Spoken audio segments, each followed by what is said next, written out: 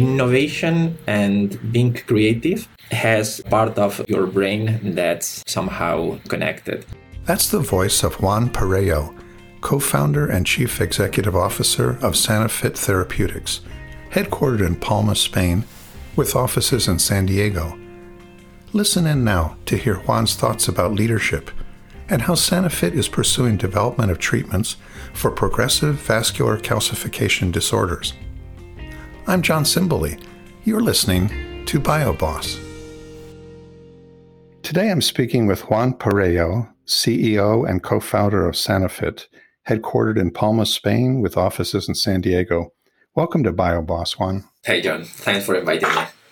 What led you to your role as co-founder and CEO at Sanifit? Well, first, I was doing some research as part of an academic group at the university. And during those years, during my PhD work, you do research. We made some discoveries. Hopefully, I was part of a group that had already filed some patents in the past. And I was part of some of these filings. And then one day, one of my colleagues just saw that, this is quite a funny story, that there was an innovation contest here in our country, in Spain. And we decided to present a business plan to that contest. It was not specific for life sciences or biotech. It was, any sector. And as you can imagine, in Spain and even more in the Balearic Islands, there was a lot related to the touristic industry. But we just did our thing and we won the first prize in that contest. There was some funding associated to that prize, but you couldn't claim the money unless you were registering your company. So, Bernard, who's the other co-founder at Sanifit, and myself had to create a company just to get our prize. And, then we started all this adventure. So that sounds like it was not necessarily something that you were planning from college on forward, that this was something that evolved. Yeah, probably when I started at university, I was thinking more as a traditional academic career, doing my PhD, then going abroad, have some postdoc experience, and then go back to the university and have my position in there. Which is okay. It's something that I have done. I'm teaching at the university. Have been teaching for the last 15 years there. But starting Sanifit just gave me the opportunity to see another part of the research. We had been doing research for a while in kidney stones. For a number of reasons, kidney stones was not the ideal area to start doing work, preclinical and then clinical development, and they started diversifying the research and looking at other therapeutic areas, and that was the origin of Sanifit.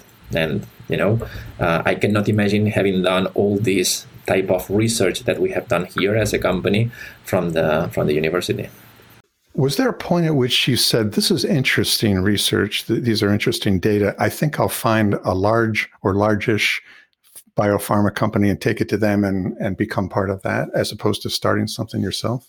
No, because our story started in the way I described. So, and we were really young by then, because I was like 25 when we started the company.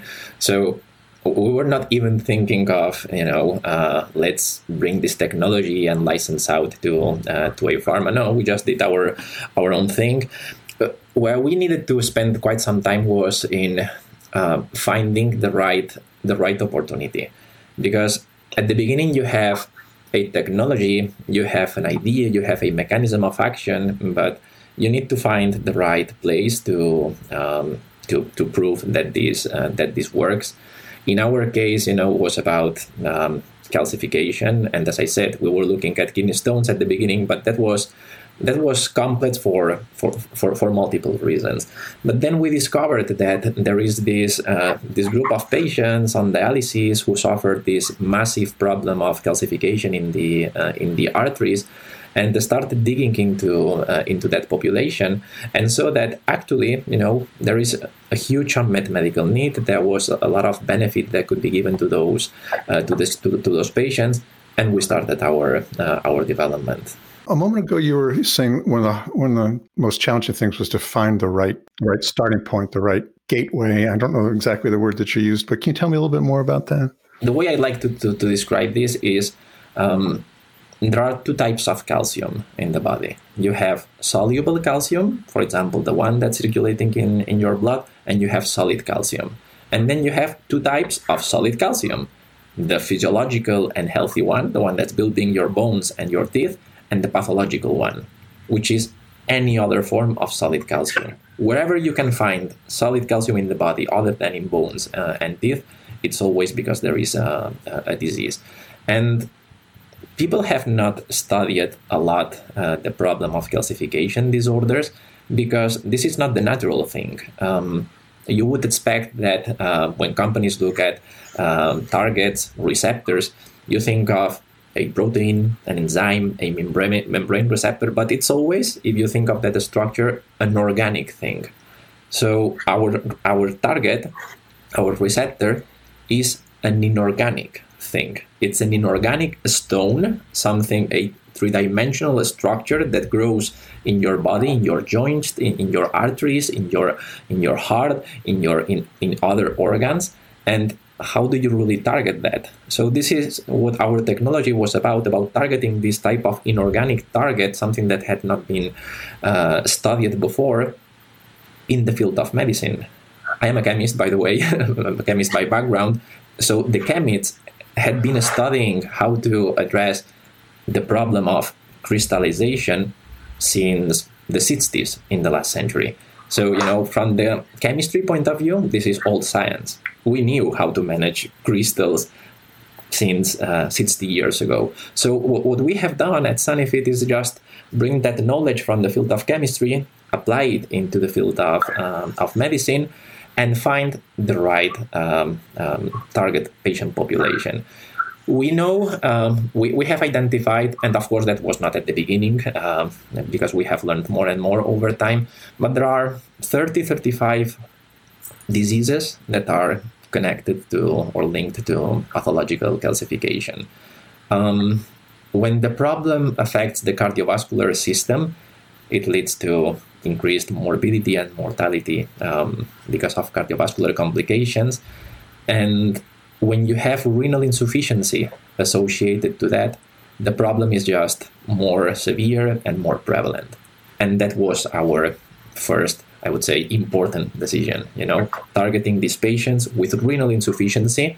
But although many people see Sanifit as a renal company, we're not. We're a cardiovascular company because we're treating cardiovascular conditions. So call it cardiorenal, whatever you want. But strictly speaking, we're not a renal company.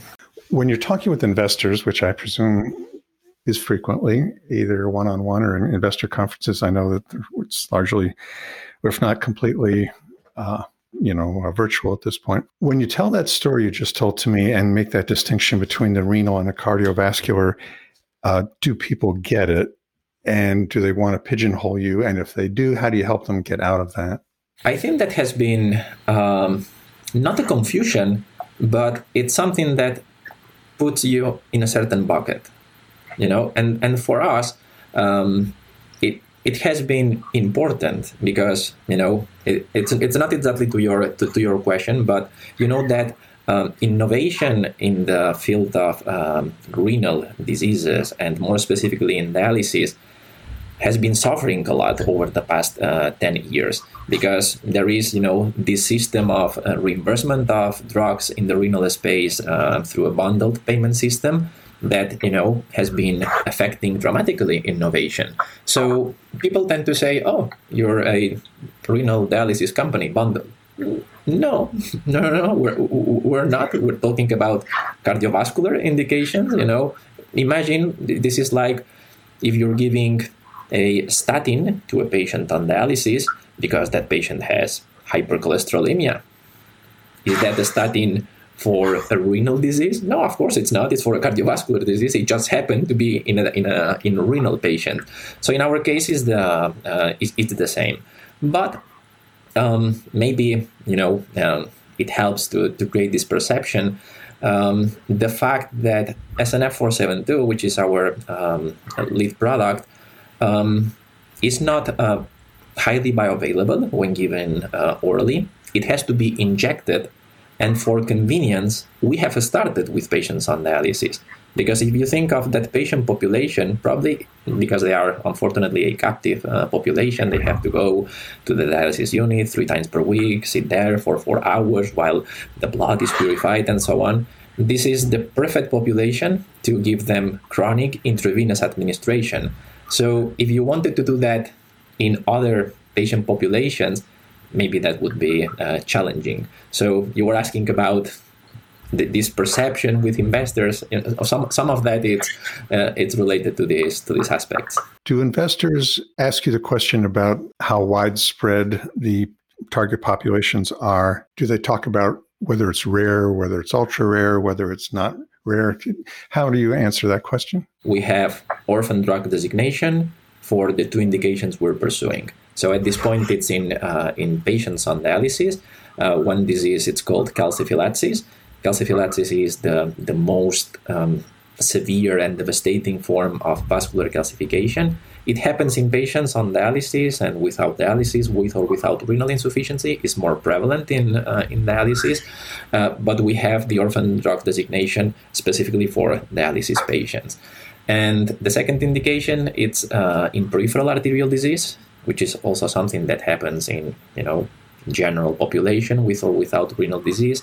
But again, the problem is more severe and more prevalent in patients on dialysis because of this component that we have in the case of renal insufficiency of calcification in the arteries that's more severe in these patients on dialysis. So we just got also the orphan status from the FDA for a PAD in patients on dialysis.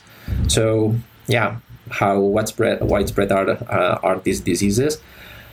They affect the number of patients, but in these subsegments where we have the orphan status, actually is like 10,000 patients calciphylaxis, 5,000 in the US, another 5,000 in Europe, and for peripheral arterial disease, that affects 1/3 of the patients on dialysis, which is like 150 to 175,000 on both sides of the Atlantic. So on the very high end of the orphan range.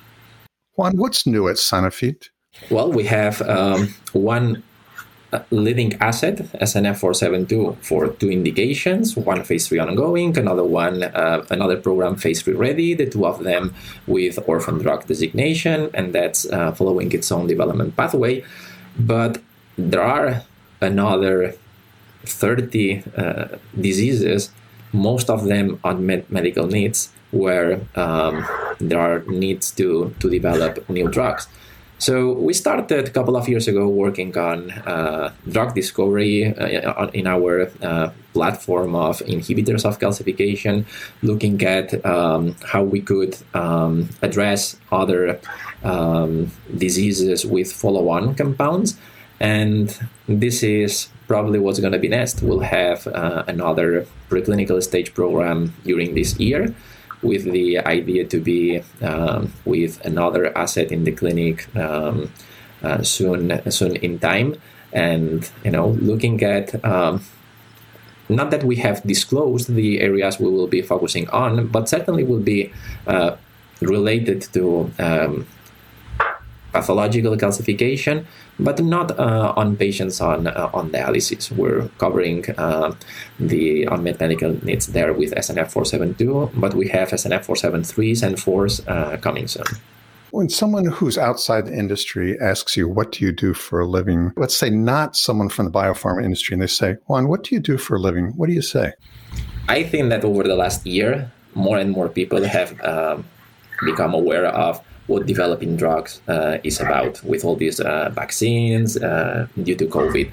So now you say phase 1, phase 2, phase 3, And a lot of people know what you're talking about. That was not the case literally 1 year ago. So it's easier. But as I was telling you just a few minutes ago, when we tell this story about the two forms of calcium, the soluble and the solid calcium, the healthy one and the pathological one, this is a very easy to convey message. And then when you add, and this problem is especially important in patients with renal disease because that leads to decreased quality of life and increased mortality, then that rounds up the story. Several of the founders and CEOs I've talked to over this last year, this COVID year, when I've asked that question, what do you do for a living? They sort of smiled and they said something along these lines. Well, now that my partner, my wife, my partner, whoever it is, sees me at work because we're in the same house, they say things to me like, is that all you do? You talk on the phone all day? So I'll ask that question a different way. As a CEO, what do you do each day? In my case, it was not about my wife, but it was about my kids. Because, I have two kids, they are 8 and 10, and when they were asking me, what do you do that to do for a living? So I explained, oh, look, we developed this very important drug because we want to improve the lives of patients. And now, because I've been traveling literally every week for 15 years, so my kids have seen me always traveling, and maybe more present over the weekends than during the week. And now they see me. So this is the way you develop drugs. You're sitting in your room in front of your laptop and talk all the day with people. But in a positive way, they think it's quite fun being talking all the day to people because they have to do their homework and so on, and for them it's a different perception. Now, but what you were asking, what does a CEO do? Well, I think it's. In my case, I am founder and CEO, so I have a technical background and I can understand the deep aspects of the science of what we are doing. But in reality, I would not need to be an expert in any of the areas. Just being able to, understand the big picture, ask the right questions to, each of the areas, each of the functions that we have here, and that's actually, orchestrating the different aspects of clinical development is what you do with your team internally, and then similar, but with different purpose at the corporate level. Talking to your shareholders, your investors, potential new investors, talking to pharma all the time, maintaining this open communication because you never know how things will develop in the future and how potential partnerships might happen down the road. So it depends. It might look that you're doing the same sitting in front of your laptop, but actually every hour is completely different. Just the conversation we're having now, the one I was having before talking to you, or the one I will have when we finish this conversation. In these years of being the founder and CEO, what have you learned about your management style? What works for you? What your approach is, and what makes it you? Well, first I had to learn a lot because we started the company when I was very young, and all the learnings have been learning by doing. And sometimes it's not easy because you have to learn very fast if you want to keep the pace that the company and the developing car are taking. But I'm a pretty straightforward person, so I just like to talk to people in the way I like people to talk to me, and that's as simple as is. And then I don't know. Be transparent with people, be approachable, and just be natural. But at the same time, you have to be firm with what needs to be done, with the work and the activities that need to be done. And I have one of my investors who's actually a very good friend, who always says, you have to be all the time, with the whip and the flower. And combining these two elements appropriately. If you can remember back to when you were 8 or 9 or 10, And most of us wanted to be what we thought our parents wanted us to be at that point, and of course. But do you remember what you wanted to be at that point? How you wanted to grow up? What kind of profession you wanted to be in? Does it have anything to do with what you're doing now? I was taking piano classes, and I'm still playing the piano right now. We had years ago, 8-9 years ago, we signed a small license for a small product that we had by then. And I used, part of what I got from that to invest it in a grand piano that have here, And now because of COVID, we're at home, and if I have more stress than I can handle, just need to go out the room, play with the piano, and continue with the work. But that was a serious thing, The one thing people don't know about me is that I was really thinking of undertaking a professional career as a musician. And ultimately, I just decided to go to the university, and it was the other way around. I just studied maybe one more year of piano, was close to completing the professional level, and never did that. So became a chemist, and that's the story we're talking about now. Do you see any links between the kind of thinking that one becomes trained to do as a musician and a performer, and the kind of thinking that you do as a chemist and as a CEO? That's an interesting question, John. I think, in general, innovation and being creative has a part of your brain that's somehow connected. And as a musician, you need creativity for sure. As an entrepreneur, you need much more than that, because another way to describe what we do is solving problems all the time. Because you have a problem with an animal model, you have a problem with a clinical trial, you have a problem with recruitment here, you have a problem in manufacturing, you have a problem in fundraising, and you just need to be creative and adjust things all the time, and create multiple options to make sure that you can continue one way or another. Keeping focused on your values and your mission, why you are doing things for. And how about the performance part of it? I know I'm not a musician. I admire musicians greatly and performers. The performance part has to do a lot with poise, right? And being a presenter of ideas about a biopharma must have something to do with that as well. One thing that I think it's important, and I like to think that I have some of that, is putting a lot of passion in everything you do, and continuing with this comparison between music and the work, in leading a biopharma company. I think that's very important. It's something that you need to convey when you talk to people, because at the end of the day, you're talking to pharmas, you're talking to investors, but you're working to bring drugs to patients, to improve their lives. And in our case, it's a very specific thing. People have not paid historically a lot of attention to the problem of calcification. Maybe because they were not aware of the unmet medical need? No, because of this type of inorganic target that I was describing before. But I think it's important to be able to convey this passion. Can you tell me about the unmet need in terms of severity? I think it's dramatic. So you have approximately 3.5 million of patients on dialysis globally. The main cause of death is cardiovascular.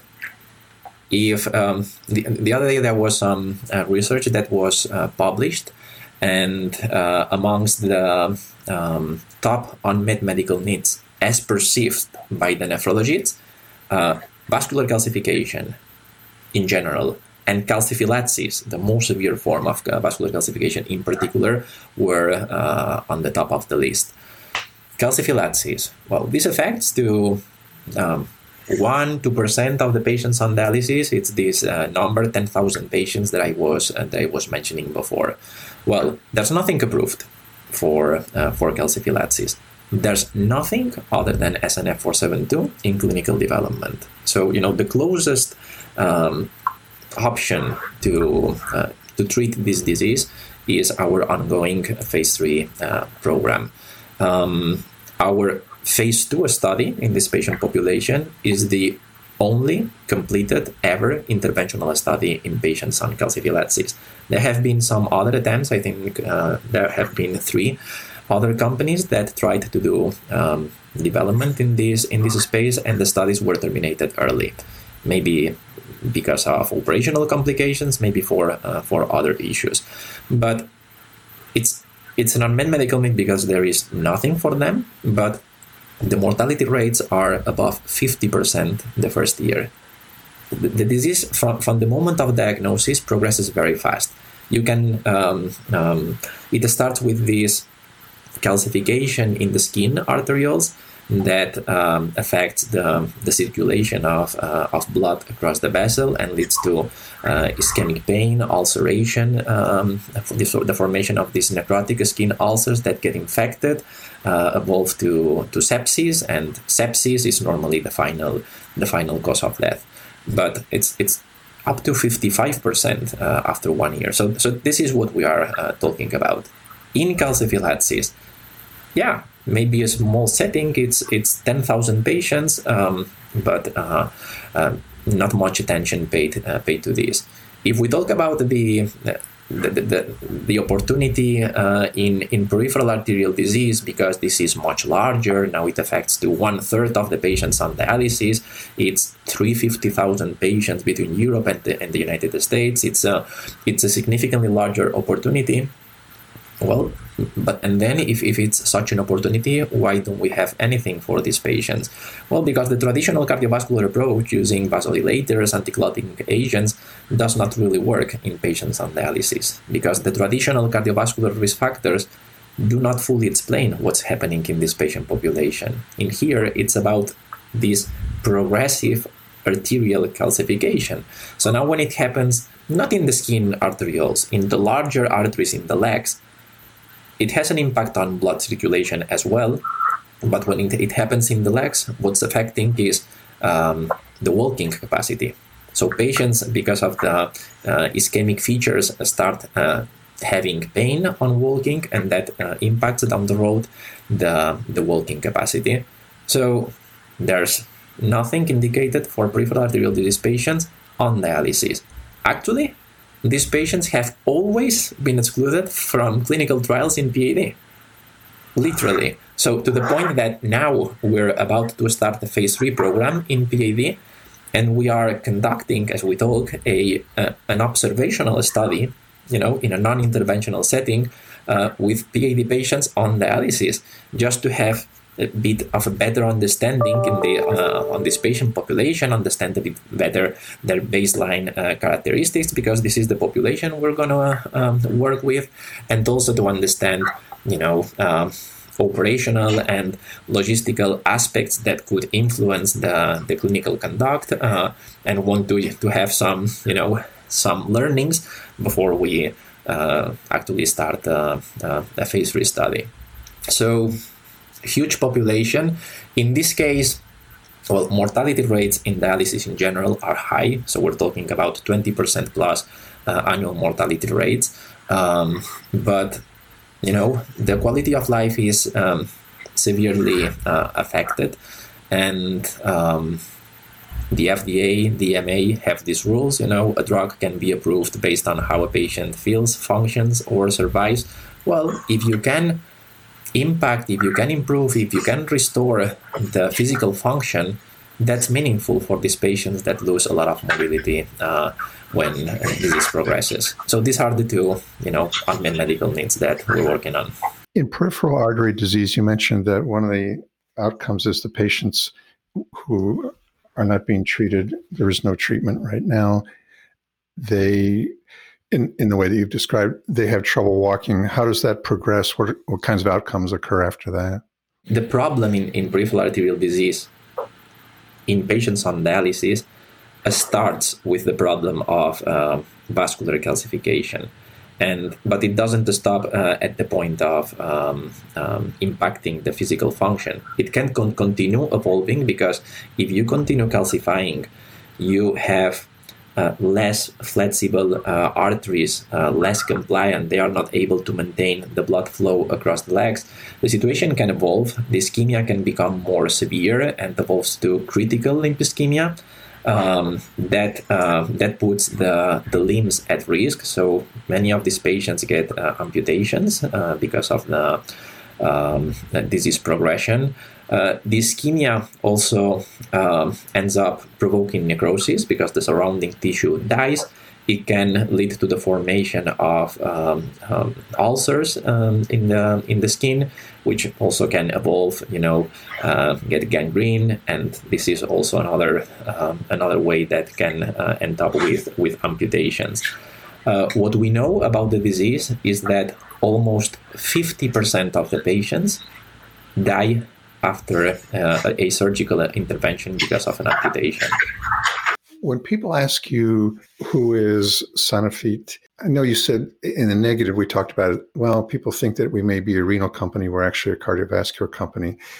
Is there a way that you try to bring those two thoughts together? I believe you gave me a hyphenated version of that at one point. So when people say, who is Sanifit, how do you like to answer that? We're a leading company in the space of vascular calcification disorders, because actually we're the only company that has now a clinical program in this space, a space that didn't get much attention in the past. Hopefully, we have now some other companies, still early stage, drug discovery, preclinical stage, but starting to look also with interest at this space.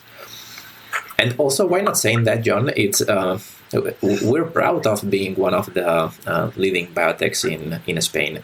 When we started the company almost 16 years ago, there was no ecosystem in the country.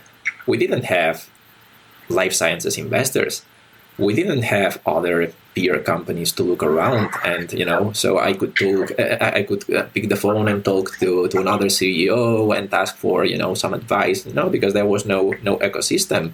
So now the situation has changed, but actually, in a modest way, we can be proud of having contributed to creating this ecosystem, and we have grown with the sector in Spain. It's not that there are many life sciences investors now in the country, but we have very few, but 5 of them are shareholders at Sanifit. So almost every single one has trusted in Sanifit at some point. 6 years ago, we raised our first international financing round. Those investors across Europe and some US investor invested in a Spanish company for the first time. So and now several of them have done their second and third investments in Spain. So somehow we're very happy to have paved the way for others and helping in creating a better environment in life sciences. So now, not that this is a place where you have multiple clinical stage companies, but there are a number of companies doing important things. You have other CEOs with whom you can talk and exchange experiences, and this is always enriching. Can you talk to me a little bit about what it's like to be not only one of the forerunners for Spanish biopharma companies, but probably one of the very few that's located on the island of Palma? How does that work out? I think it works exactly as in any other place. Many people tend to, laugh when. So where you're based in Spain? We're in Spain, in Madrid or Barcelona? No, in Palma. And so you think, okay, we're on the beach, which I can understand, but in reality, to do science, you can do it from any place in the world. And I am from the islands, so it was the natural place for me to start the company because I'm here, studied here, and we took and advanced the technology from the University of the Balearic Islands, and we're very proud of that. Thanks for speaking with me today, Juan. Thanks, John. It's been an enjoyable conversation. During my conversation with Juan, he made the connection between creativity and innovation. On one level, we might say, of course, biopharma is all about innovation, and we associate new ideas with creativity. But biopharma is also highly technical, and the image of a biopharma leader that I carry with me is typically a scientist or engineer. But when I look back at the BioBoss conversations I've had with over 30 founders and CEOs, I'm reminded these leaders come from a wide range of backgrounds, and one of the things they have in common is imagination and vision. For Juan, he checks the box of biopharma leader as scientist. He's a highly regarded chemist with a PhD. But as a young man, Juan studied piano and was accomplished enough to consider a career as a professional musician. As he explained to me, the skills he honed as a musician, learning to focus on his values and mission, are the same ones he draws on each day to drive innovation at Sanifit. The link between creativity and innovation is not specific to biopharma, of course. As I thought about what Juan had said, I recalled my interview several years ago with the CEO of one of the world's largest technical information companies. When we talked about his path to leading a Fortune 500 company, the CEO smiled and he said he'd been a graduate student on his way to becoming the director of a theater troupe in New York when he took a summer job at an investment bank. He fell in love with his exposure to data science and realized he had a gift for leadership and technology and rose rapidly through the ranks. Just one more reminder that imagination and creativity know no bounds. And that's one of the things that, for me, makes our biopharma community so interesting and vital. I'm John Simboli. You're listening to BioBoss.